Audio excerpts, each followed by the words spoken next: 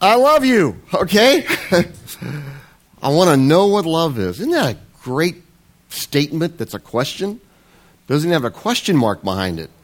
And you still get the essence of that. And of course, what the film clip does for us there is, in a very comedic way, shows a lot about life and a lot about people and a lot about this thing called love and what is it. Now, one of the big things that I don't want to do today, because I'm going to be talking about this kind of in and out of this whole thing, is when we talk about love, is that it's somehow we just take it to the husband and wife.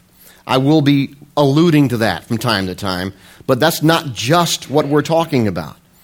We're talking about it in a different, totally different way as well with others and so forth.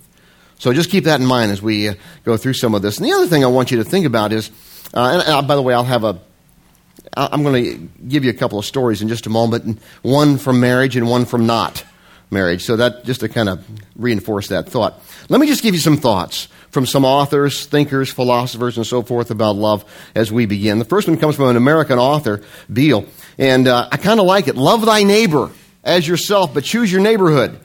All right? Kind of a good thought, really, isn't it? Some of us do that anyway, don't we? We're not just literally neighborhood, that too, but in other ways. Some think a great theologian / philosopher, Paul Tillich, put it this way, and this is good. The first duty of love is to listen. Ooh, I can see some wives kind of perked up on that one a little bit.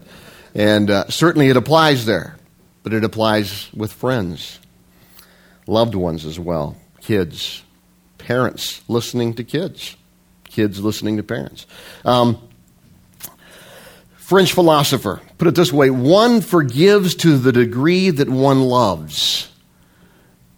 I just threw that in to kind of give you the understanding that forgiveness goes along with love. It's almost synonymous. Chesterton, one of my favorite authors from England, theologian as well, philosopher, writer. The way to love anything is to realize that it may be lost. How often we may see that when we, particularly with some who've had sickness or illness or a brush with mortality, and you realize how much you love that person, and you hadn't thought about it that much beforehand. So it's another issue. And then the English writer Fromm put it this way, and I like this. This is really good. Immature love says, I love you because I need you. Mature love says, I need you because I love you. Just think about that for a moment. I love you because I need you. Mature love says, I need you because I love you. It's a nice twist. It's a nice thought, too. Obviously, we need to see what the Bible teaches. There is probably no more eloquent of a passage in the Bible than 1 Corinthians chapter 13. In just a moment, we'll go there, not yet. And that is the same passage oftentimes that is read at weddings, and it's a good thing to be read at a wedding. My only concern with that, and I've done it at weddings, and we'll do so again. My only problem with having it read at weddings is so many times people think that 1 Corinthians 13 is just referring to husbands and wives. Again, it refers to husbands and wives, but it also refers to you and the person sitting beside you that you may not know. It may be the person who lives across the street from you, the person that works across the way from you in your desk or cubicle or office, and as well as, just make the application. Just keep going on right on down the line there. It's not just something for families in church when we talk about this whole thing of love. So let me just show you 1 Corinthians chapter 13, and as we do, I'm going to read through this very slowly and just kind of follow along with me. I'm again in the Message translation. Love never gives up. Love cares more for others than for self. Love doesn't want what it doesn't have. Love doesn't strut. This is good. Love doesn't have a swelled head. Doesn't force itself on others. Isn't always me first. Think on that a minute. Doesn't fly off the handle. Keep going. Doesn't keep score of the sins of others. That's a good thing, isn't it? Doesn't revel. Revel. Think about that. This is an interesting phrase. Doesn't revel when others grovel. Basically what he's saying there is it doesn't rejoice because someone's had a hard time, even if you don't like them. Takes pleasure in the flowering of truth. Puts up with anything. Trusts God always. That's an important phrase. Always looks for the best. Never looks back, but keeps going to the end.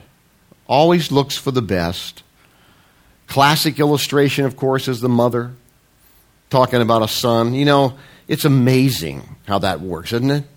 I have talked to mothers whose sons or daughter, usually in this case son, was in jail, okay?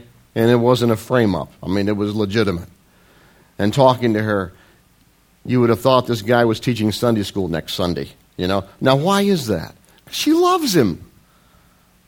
Now, there's some other issues here we may need to deal with, but she loves him, you know? And that's the issue. She looks for the best. Sometimes you do that with your friends, don't you? Other people say, why do you hang out with that guy? He's a jerk. Well, you don't really know him. I've done that. Why? Because I love him. I look for the best. That's what love does. So that's a powerful passage. That's one that we ought to have, you know, if you can't do that too much anymore, but if you could, pasted to your refrigerator door. Let me just keep reading in a couple of other, just 3 other things in the New Testament and the Old Testament as well. We'll go there. But it also has to do with love. 1 Peter chapter 4, verse 8. Let me show you this one. Most important of all, continue to show deep love for each other. For love covers a multitude of sins. Proverbs 10, verse 12. Hatred stirs up quarrels, but love covers all offenses. And then in Proverbs 17, disregarding another person's faults preserves love. Telling about them separates close friends. So many times that's what we are about. So many times that's what the news is about. So many times that's what gossip is about. Telling about somebody else's, did you hear what so-and-so did? And sometimes we sort of get a kick out of that. I don't think we should, but that's often the case. And you know, here's the thing. You know, what does that mean when he says disregarding another person's faults? Or if you go back up to 1 Peter, most important of all, continue to show deep love for each other, for love covers a multitude of sins. Does that mean we just cover up people's wrongdoings and enable them? No, of course not. Does that mean people should never be confronted? No. How we confront's important. Here's what that means. Love keeps things in perspective. Okay? While it's aware of the flaws and failures of another, you choose to look beyond that to the core of the person, knowing that they're much more than that. That's what love does. Doesn't deny, doesn't go into denial for another, but it looks to the core individual. How different would our world be if we did this? Just think about this. Just came through the election. We can talk about this now with some freedom, and I'm not going to take sides. Tried not to before. Those of you who know me may know how I voted. Some of you may not, but that's okay. But just think about this. What would have happened? What would have happened, for instance, if these principles had been enacted during the debates? I mean, you can see it. No, I don't want to. You know, here's Senator Kerry. Well, President Bush, you know, this whole WMD thing, weapons of mass destruction. My friend, you made a mistake. You acted on bad intelligence. That's okay. I understand. It can happen to any of us. I love you, brother, and I understand. I mean, can you imagine what would have happened if it happened on TV? It's okay, but you made a mistake, and because you made a mistake, I maybe think people should vote for me. But we love you, and we forgive any mistake you might have made based on bad intelligence or whatever. And then President Bush could say, Senator Kerry, I love you, man, but you know, your voting record, you kind of vote here, and you vote here, and you vote here. And you know what? I love the fact that you won't get so stubborn that you'll stay stuck on an issue, and you're not afraid to change your mind when you look at the facts. And I love that about you, but I don't think you ought to be president because of that. But don't take it personal. Now, wouldn't that have been better than saying, liar? No, liar. You know? I mean, and that's the issue, isn't it? People do things, say things, and they say, and I've had this, I bet you 1,000 times in my life in ministry, where somebody comes, she's lying to me, he's lying to me. And it may be marriage, it may be good friends, maybe somebody in a church situation, any of those things. And then you get back, and then finally I've said so many times I've said, wait, before I hear the facts, let me just tell you one thing. Maybe nobody's lying. Maybe somebody misunderstood. Maybe two people heard the same story and one of them interpreted it one way and another one interpreted. Why does somebody have to be lying? Because see, what love does is say, I don't believe that person would lie to me, but that's not exactly what I thought was the facts. You see, and that's what these verses are all three of these passages are talking about. Love gives the benefit of the doubt. That doesn't mean you shouldn't try to get to the bottom of the issue. You should. But you don't just jump to a conclusion, you're a liar. I mean, that's crap. You don't do that. So when you think about it, that's what Christ has done for me. I mean, of all the people on the earth, my wife being one, but even more than her is Christ. He knows my faults, and he knows my failures, and he even knows thoughts that I wouldn't ever tell anyone else. And yet he says, I love you, man, in spite of that. And that's the issue. You know, that's what this whole thing of 1 Corinthians and Peter and Proverbs are telling us. That's what love really is. So I want to give you 4 qualities, real quick, real simple, that just based on these verses. I'm going to tell you 2 quick stories, and to get you to understand this. All right. And the first one is very simple, and you probably already know this, but that's okay. You need to hear it again, and that is this. Love is unconditional. Love is unconditional. Back in 1 Corinthians 13, it says, it puts up with anything, and it trusts God always. My love for you is not based upon conditions. We'll get into some of the other issues on that. The conditional side of this says, I love you as long as you treat me right. That's conditional. You say, well, I shouldn't put up with somebody who treats me wrong. No, there needs to be confrontation at times, but that doesn't mean you don't love them or you love them less. This is the type of thing that says, I love you as long as you love me back. Well, that's not what's done, because you know what? I've had kids. You know what I'm going with this, don't you? And sometimes those kids don't love you back too much. And sometimes those kids don't even like you very much. Does that mean you love them less? I'm glad God doesn't have that attitude toward me, because I'll be real blunt. There have been times when I've said, God, you know, I have almost shaken a fist at God, saying, why? At least I have in my heart. I haven't done that literally. Not understanding certain ways and things, the way God works and so forth. God never questioned, never wavered, and never has in his love for me. So it's not a matter of what somebody does back, or whether they love you back, or whether you get it back, or even whether we agree. This is one thing I've seen so many times in churches.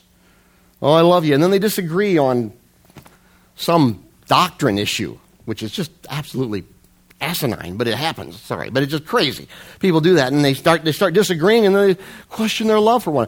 You know what? One of the fun things I did this week was Monday night before the election. I went to my friend's house, okay? And my friend, you're not going to know. I'm not saying voting for the wrong side is the side that won or lost. I'm just telling you the wrong side was not my side, okay? That's the wrong side, from my view, okay? I mean, that's fair, right? I'm not saying who won or lost here, but he was voting for the wrong side, and I knew that. So we were just having a nice dinner and everything, but I took an editorial with me from a particular newspaper that said, before you go vote tomorrow, I want you to read this and pray about your stinking vote, okay? And he was great, because he took a red pen and he started reading through it, and he was just marking. I'm thinking, he's reading, he's watching. I'm going to change a vote here for the right guy, whoever the right guy is from my perspective. I'm going to change a vote here. And when I got through, you know what he had done? there was a picture of the candidate that this particular paper was in. He had drawn horns and everything all over this guy. That's what he was doing. That's what he was doing. I said, boy, that was helpful, man. That was really good, I didn't know I was dealing with a 10-year-old. But you know what? And as we really argued, and this is great. You know that old saying, you don't argue religion and politics? I don't know whoever said that, but he had to be the most shallow individual in the face of the earth. I mean, why don't you want to talk about God and politics? That's pretty darn important. And if you can't talk about that and disagree on that, well, God help you, because you're about an inch deep, all right? We argued politics pretty much for 2 hours over dinner, and it was great. It was terrific. And it wasn't just a spirited discussion of a debate. It was hardcore, heartfelt opinions of disagreement. And when we left, I hugged my friend, and I said, man, I love you. I'm not like Raymond's dad. I can say it, And he said, I love you too. Then never mind what happened the next day. If I tell you what happened the next day and when the election, you'll know where I came from. But anyway, one of us was gloating the next day. But I'll let you figure out who that was. But love gets beyond that stuff, doesn't it? And that's the point here. It's unconditional. And you can have spirit. And this is true with friends, and this is true with husbands and wives. And I'll just tell you one thing, and I've said this before, and you'll hear me say it again. If two people agree on everything, only one of them's thinking. And that's an important issue. So to think we all have to agree on everything, whether we're in church or whether we're in political arena or whether we're in business or whatever, my thing is always, what good position should not be challenged? And it's true. Love is unconditional. Love, second thing, is unmanipulative. I'm going to throw this in here. Love is unmanipulative. You remember that back, I read it earlier in 1 Corinthians 13, love doesn't keep score of the sins of others. Love doesn't revel when others grovel. And it trusts God always. This manipulation is the classic aberration or perversion, as it were, of love between friends, between family, between others, oftentimes even in a church. It's the classic perversion of love. We manipulate one another. And some people think that's what love does, and that's what they do. And I want to make a statement about that, and I don't want you to miss it. It's very clear. It's not love that connives, continuously tries to figure out ways to get someone you love to do something that you want them to. You can appeal, you can seek to convince, you can pray for them. But when you cross over that line, and you know where that line is, when you cross over that line and start using guilt, intimidation, or threats, you're wrong. You're wrong socially, and you're wrong, more importantly, in God's eyes. When you cross over that line and start using guilt and intimidation and threats, it's awful. Love doesn't manipulate. It's a hard thing to accept, and it's hard for some people to really accomplish.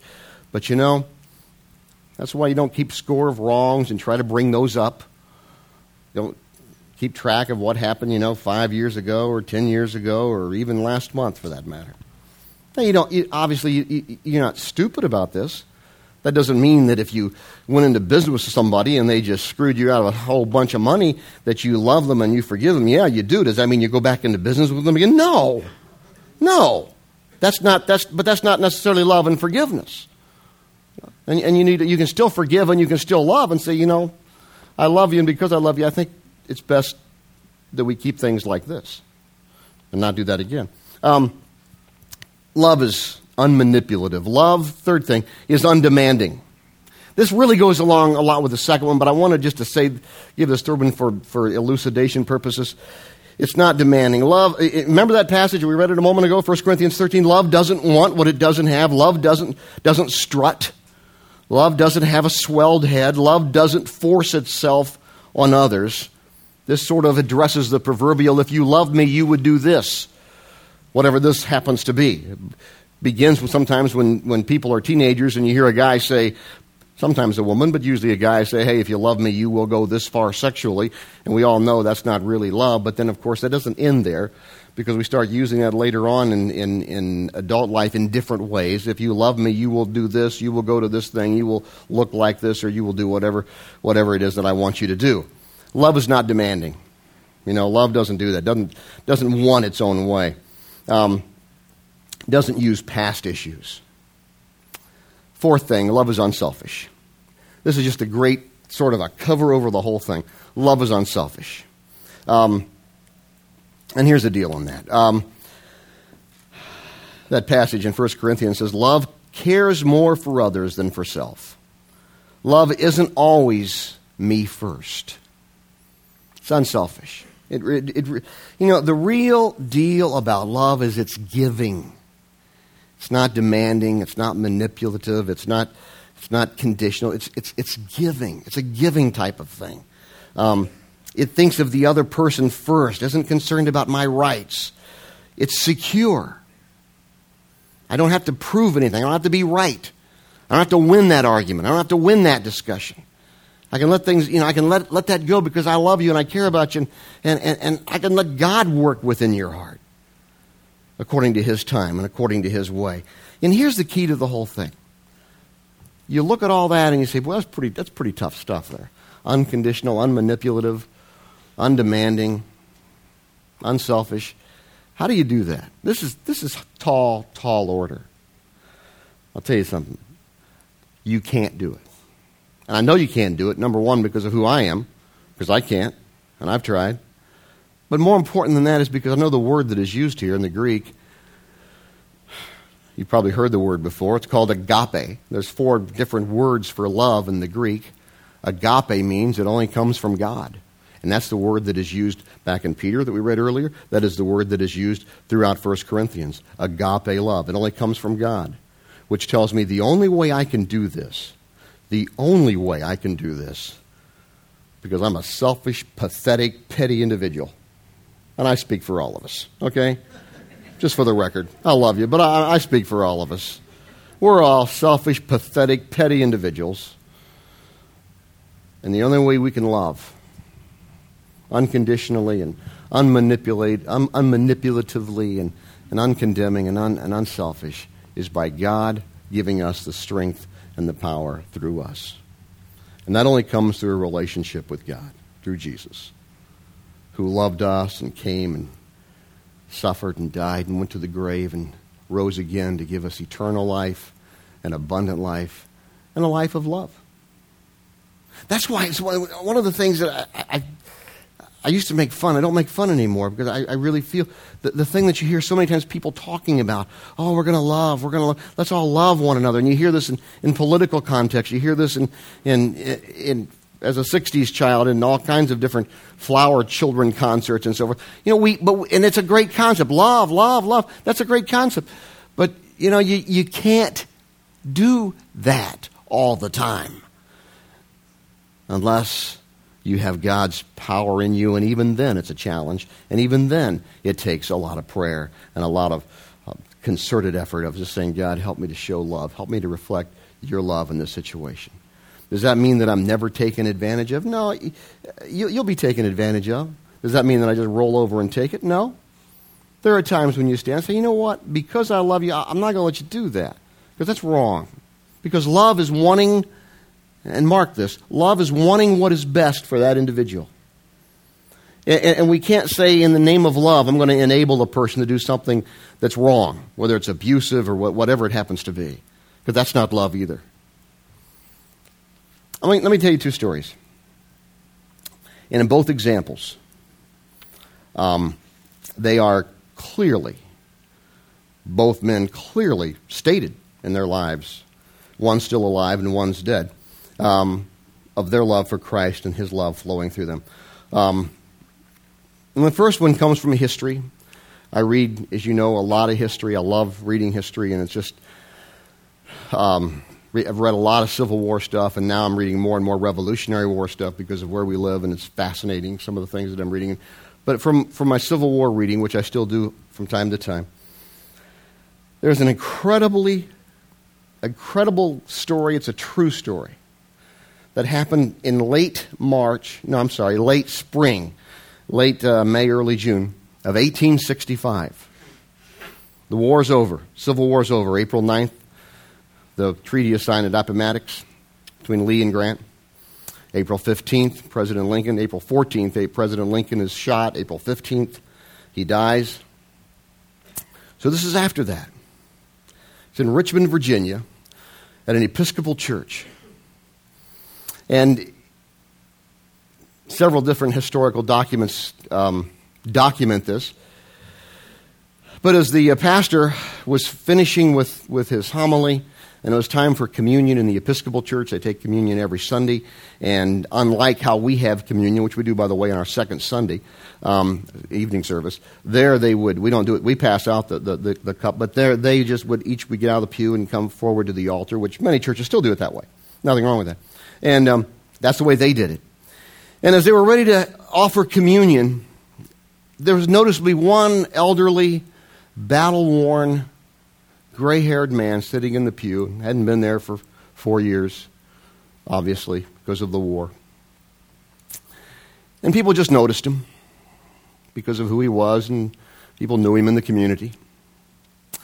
But then something awkward happened. As the pastor called for communion, an incredible thing, a man came from what at that time, an African-American gentleman who was come from what they had a section at that time, kind of back off in the church, which they called, excuse the term, they called it the Negro section. And that was the official name for it. When the pastor called for communion, he was the first person to jump up and walk up front. And people were just mortified. Because that didn't happen ever before in history in Richmond, Virginia. And nobody knew what to do.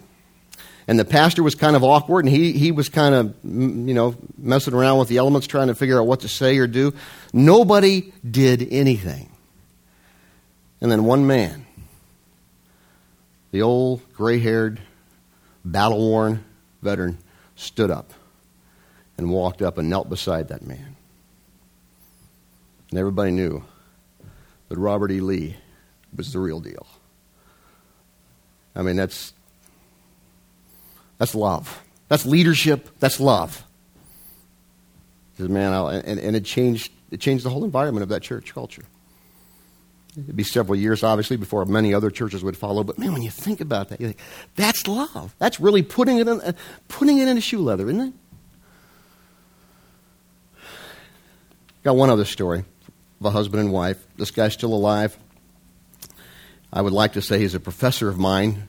He really wasn't. He just wrote about 3 or 4 of the textbooks that I used in theology and so forth. And when I first met him, it had been 25 years since I had been in school. And so when I heard his name, Robertson McQuilkin, I thought, where do I know that name from? And it took me about an hour to, he wrote my Bible study methods book. He wrote homiletics. He wrote 2 or 3 other textbooks that I hermeneutics, some other things that he had written. He was a president of Columbia Seminary in South Carolina. And I met him just a few years ago, actually. I've told a little bit about his story before, some of you, but I haven't told all of it because it's an interesting thing. And I want to read a couple of quotes that he said, because this is a story between a husband and a wife. And this spoke to me as a husband, but also as just a Christian, follower of Christ. Since he was 18 years old, get this is an amazing story. Since he was 18 years old, he wanted to be the president of a seminary, which is an amazing thing to me, that anybody at 18 would have that kind of an ambition. I think it's terrific. He became the president of Columbia Seminary, moderate seminary down in Columbia, South Carolina. His wife one day was diagnosed with a fast-moving brain disease. She soon lost her memory of their life together. Even worse, she lost her memory of Robertson, her husband, Robertson McQuilkin. He decided to resign his dream job. And the realist said, anyone can share. Here's what some people said to him. Anyone can care for your wife. She doesn't even know who you are. But not anyone can be the president of Colombia. He said, and then some other people said, you're walking away from the calling of God. His answers were this, and he told me these in person, and it means a lot to me, really, when I think about it. He said this, and I heard him say this in person and reading it. He said, she doesn't know who I am, but I know who she is. And you're thinking, oh, jeez. And then he said this, there's only one thing more important than a calling from God, and that is a promise, a covenant. I promise to be there till death do us part. Now think about that, guys. You're going to learn a little bit about me. Here's your wife. She can't return your affection. She can't cook for you. She can't go to the movie with you. She can't go to the plays with you. She can't hang with you. She can't watch football with you. She can't make love to you. You say, ooh, you got my attention now. None of that. None of that. And that's how it hit me the first time I heard it and every time I think of his story. None of those things that are important to me could she do. And he said, but I love her. I love her. That's unconditional love. Unmanipulative love. Undemanding love. That's unselfish love. And it can only come through Christ, who gives us that strength. Let's pray. God, this is some great stuff. And Father God, I pray that we would, well, I pray for me first. Just that I'd be able to emulate this in my life. And I pray along with each person here that they would be able to emulate that in their lives. That each one would take reflection in their own life and where they are and where they should be and in their relationship with you and how that works into all of this. And for some of us, Lord, we're just going to say, God, help me. Help me to be strengthened and deepened in this area. And some of us are still asking, and that's great. Help us to keep asking. But Lord, we thank you most of all for your love and for the grace that you give us through Jesus. And we give you the thanks for all of this in Jesus' name. Amen.